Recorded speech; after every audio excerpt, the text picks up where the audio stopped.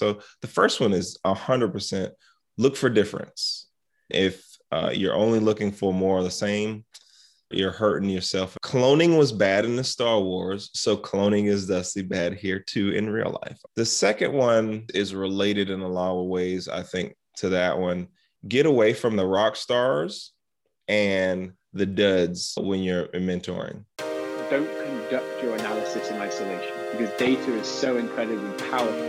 Not defending just the tribe, but defending the organization. Those creative people that you really want to keep empowered, keep excited, keep motivated, keep thinking. A good experience pays dividends down the line. Stereotypes tend to break down in proximity. Welcome to We're Only Human, a podcast about human resources, business, technology, and the workplace. My name is Ben Eubanks, your host, and I'm so glad you're here.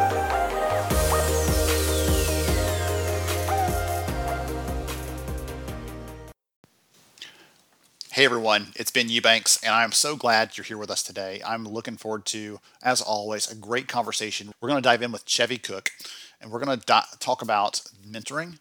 We're going to talk about how that fits into the bigger picture of how we focus on and prioritize what our employees need from us, and it's going to be a great conversation. I love how he makes it very practical. You'll have some good visual examples of that, but he'll also have some good reminders for us of who should be the recipient of this, because it may surprise you a little bit the way that he approaches that. Thank you, as always, for joining us on the podcast. Before we dive into the conversation, here's a quick word from our sponsor.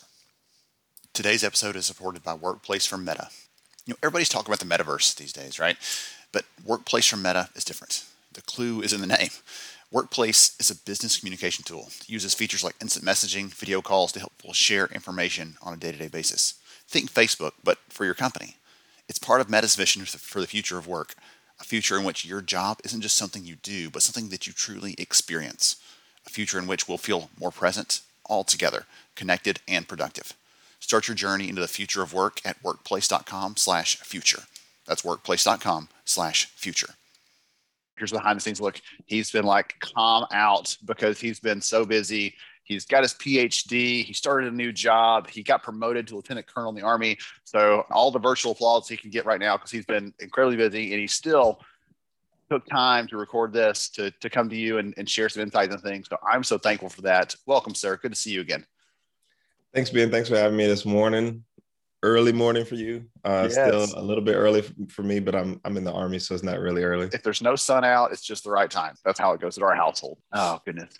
Before we dive into some of the conversation, we're going to talk about mentoring. By the way, we're going to dive into those things. Dusty, you as an expert there, not only do you know about it, do you care about it, you talk about it, but you also have started a foundation that focuses on that. So let's take a minute or so and give the audience a little about who you are and what you do. All right. So as he said, I am an Army officer. I have actually 18 years in service. The vast majority of that, about 13 now, have been in the special operations community. I got the blessing for the last couple of years to get a PhD to give me some time off to go rack my brain in a school and in a classroom. So I just finished that, just moved to the DC area to work in the Pentagon. So that's my current role.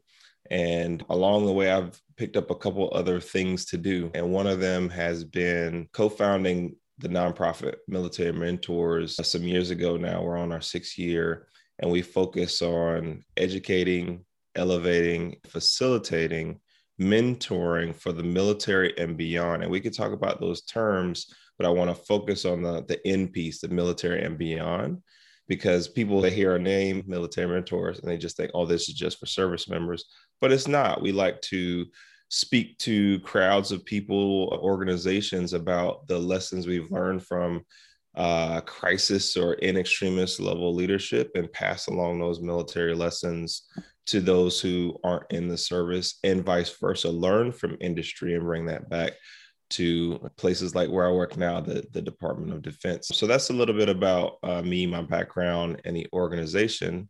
And I'd love to dive further into some things. All right, awesome. Let's start off by setting the playing field a little bit and talk about how would you define mentoring? Because people use it like they use it interchangeably with coaching, or they use it with just in general leadership. They're also a mentor for me, but they use it informally. I'd love for you to give us kind of a definition that we can rest on for what a mentor is. So there's a lot of ways this can be defined. You're absolutely right. I joke when I hear talks, when we talk about leadership, there's a definition for leadership for every single person on the planet. And you could find the same thing in mentoring. If leadership is that overall bucket, then mentoring will, I believe, fall up under it. So there's a lot of definitions to mentoring. But one I like to fall on that I'll paraphrase is the idea of it has a couple of ideas in it that we can come back to if we need to. So mentoring is a long-term reciprocal relationship where the focus of the relationship is on the exponential growth of the mentee.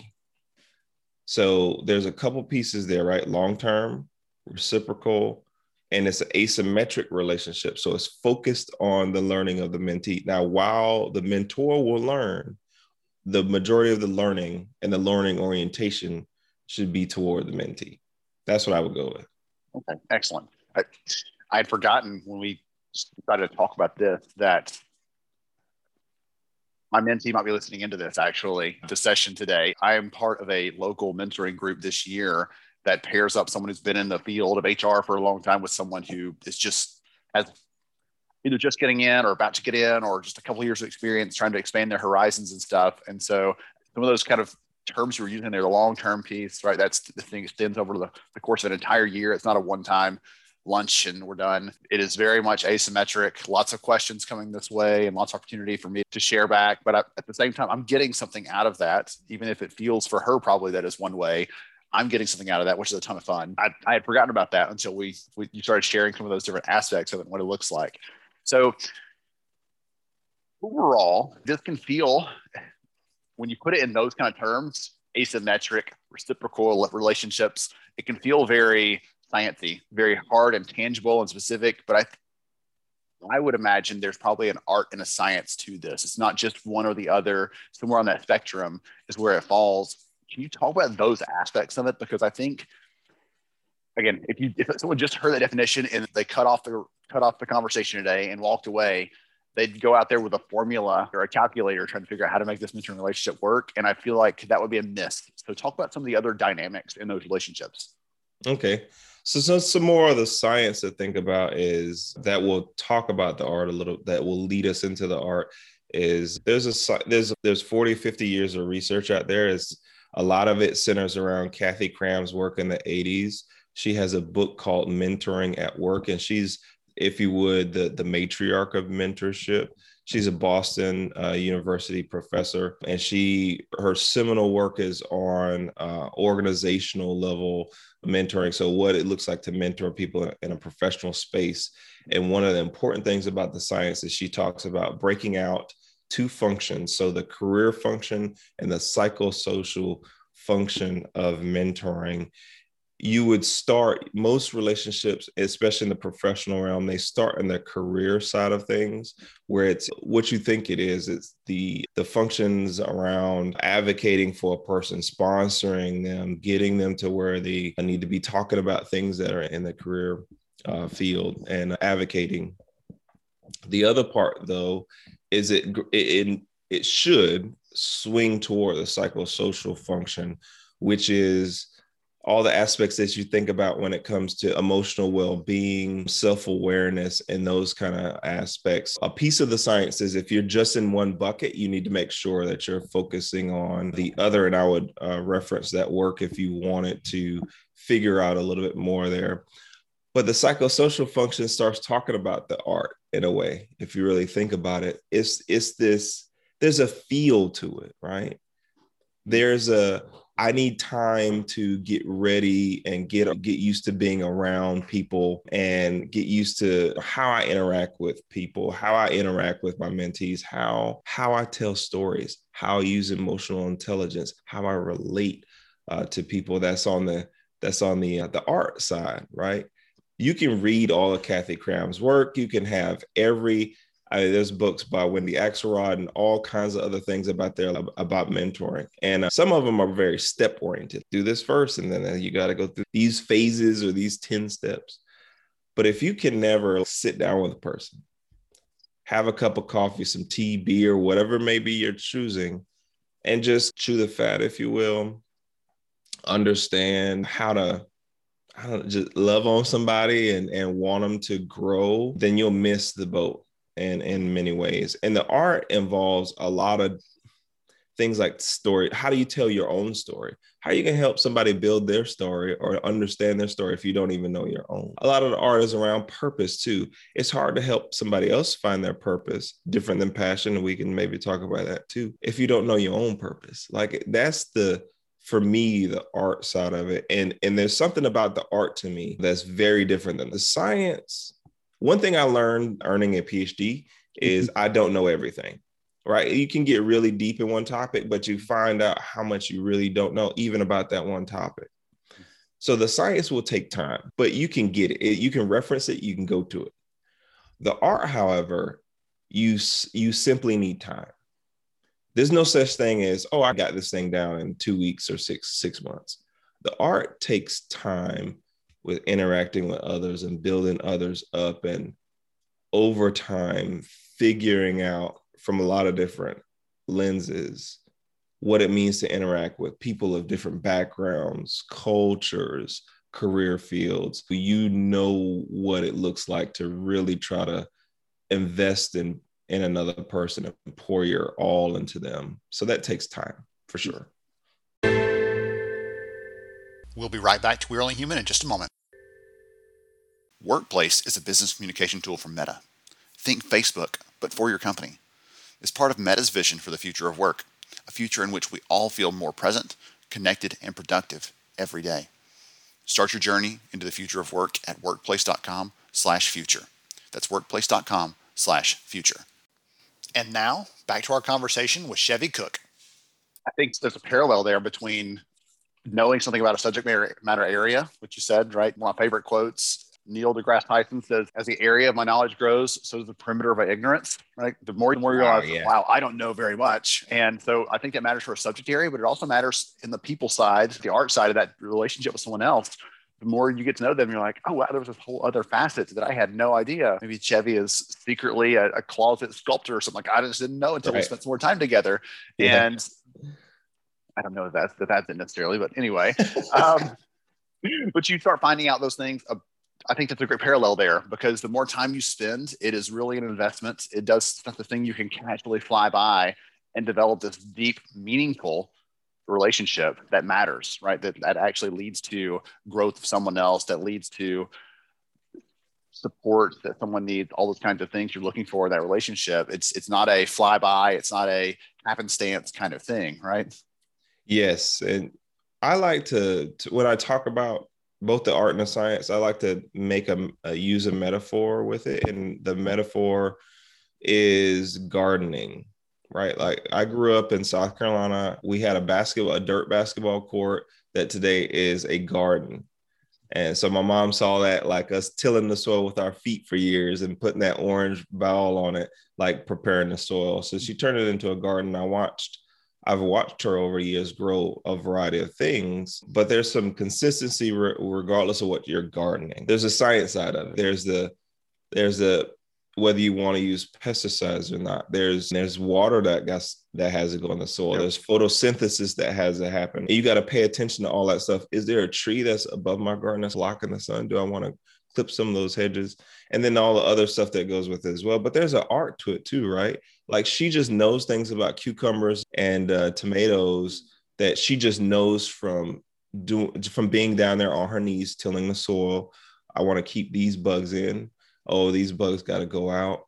I got to clip this little dead piece off. And this tomato plant actually needs something. It's a vine, so it needs to grow up something. So I have to have a piece there. There's a lot of different things. And the other piece of it is you don't know what it's going to look like at the end. She doesn't know whether she's going to have prize winning tomatoes or not when she puts a seed in. She knows the seed though. The seed is a tomato. So I put that in, and I don't know how big they're going to be or how juicy they're going to be, but I can do all the things science-wise and all the things art-wise to maximize my garden. And I have to wait a season. They don't sprout up overnight. So I got to take the time and invest and nurture the soil and do all of these little things. And over time, I get to be a little bit better with so it's constant gardening in a lot of ways, this idea of mentoring. And it's got to be all of it. It's got to be the art and the science and just learning down there, tilling the soil. Hearing you talk through that so specifically, I need to invite her down. I planted a garden for the first time last year because I wasn't traveling. But in 7 years, for the first time, I stayed home in the spring. So let's plant a garden. And I realized it's not just putting something in there and waiting. There's a little more to it than that. So I'm learning more about both the art and the science these days to figure that out this year. So if someone's listening to this, I'll be transparent here. I had you here I had a specific motive, a reason to invite you, not just because I like you and want to catch up with you again, but I'm hoping that the people that are listening will hear this, because we've had people talk about curiosity at work, people talk about leadership, people talk about dealing with burnout, all those kinds of things. And I think there are opportunities to mentor and to be mentored.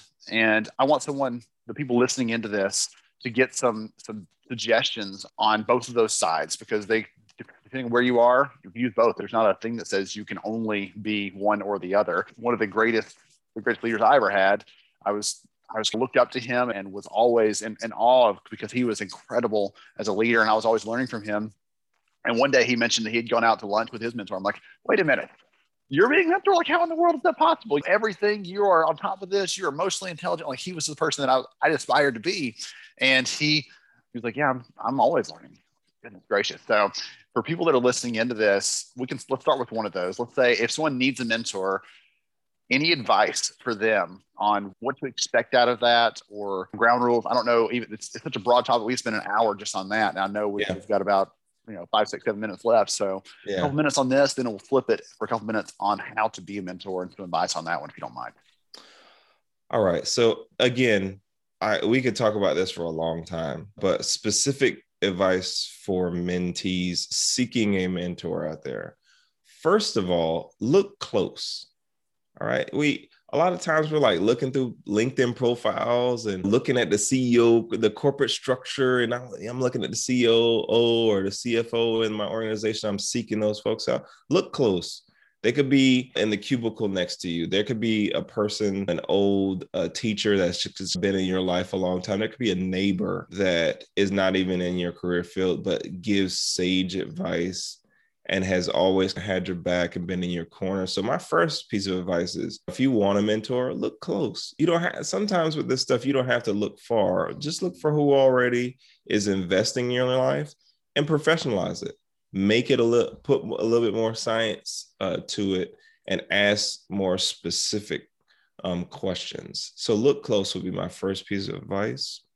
The second piece there is lead yourself first.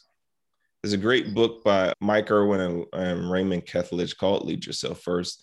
And it's about knowing who you are, right? Know thyself and seek self-improvement. That's like a Socrates thing or something. It's been so old. But I'm joking a little bit, but there's some importance there. If you don't know who you are and you don't know where you want to go, there's no way you're asking the right questions of a mentor. And for some of these very busy people out there that you're seeking mentorship from, their time is valuable, right? So you want to make the most of the little bits of time you get with them. And the way to maximize that is knowing what questions to ask, knowing where you're going. What's the Stephen quote? He's one of his 7, Stephen Covey, begin with the end in mind. Yes.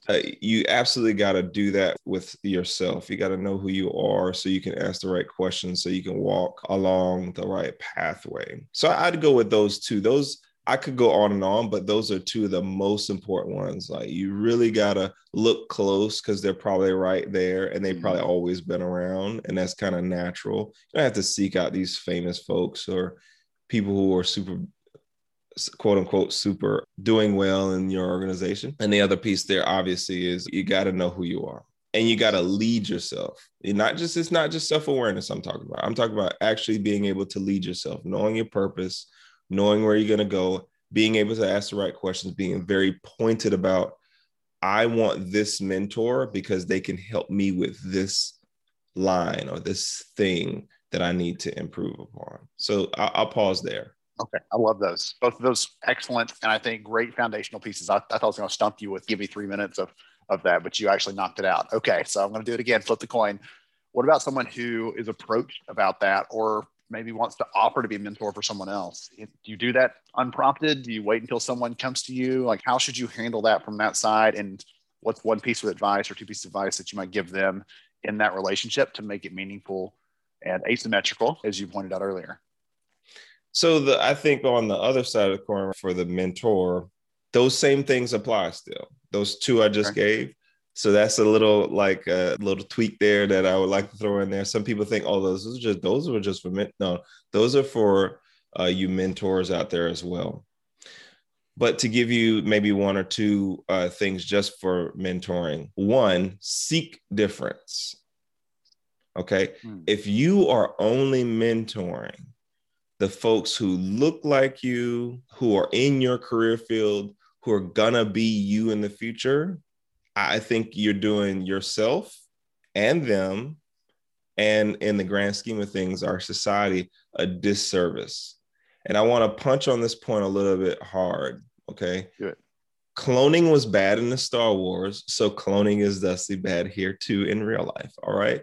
So the one of the issues or challenges in the mentoring realm is that we gravitate toward those that are like us. And then we're like, oh man, this young starter down there in HR I want to really pull him up. Man, we got so much in common, et cetera, et cetera, et cetera. And then you're looking out for someone who looks like you, who is acting like you, you're just building them up to be who you are, as opposed to seeking out maybe a person of a different gender, culture, background, or expertise that actually could learn a lot from you. Remember, this thing is asymmetrical. While reciprocal, the way you get the most out of making it asymmetric and really making somebody blossom is by finding somebody who doesn't have your experiences or your background that can leverage those experiences. What if someone was from a completely different area of your work, a completely different area of the country, and was maybe a minority, a female in an all-male organization, or a person with my skin tone in a really Caucasian organization who just really needs the spotlight to be shown on them, or really needs your experience to really grow to be where they need to be, or have the opportunity to possibly be where they need to be. So the first one is 100% look for difference. And if you're only looking for more of the same, you're hurting yourself and a lot of us. The second one is related in a lot of ways, I think, to that one. And it's get away from the rock stars and the duds when you're mentoring, okay? Of course, duds need mentorship. The people that are really struggling need to be lifted up. However, more often than not, they're going to crush your time. I'm not saying don't mentor them. I'm just saying know up front, that's going to be a real time sink. But there's tons of people that focus on the duds because, man, they need our help. There's tons of people who focus on the studs, right? The people who are crushing work, are going to be a CEO, CFO, or some other type of leader one day. Man, look for those people in the middle.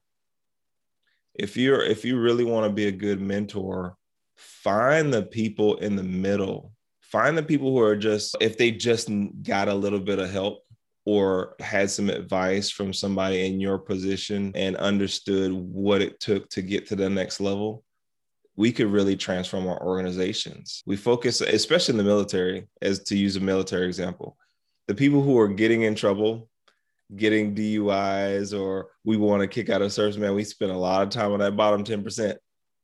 Or the people who are going to be a general one day, that top 10%, we really focus hard there too, because we want to make sure they're getting all the right jobs and stuff, man. Think about that 80% in the middle. Think about how important it is to reach out to those people and bring them up. So my two pieces of advice are, one, look for difference, mentor across difference. And two, what are you doing about the 80%?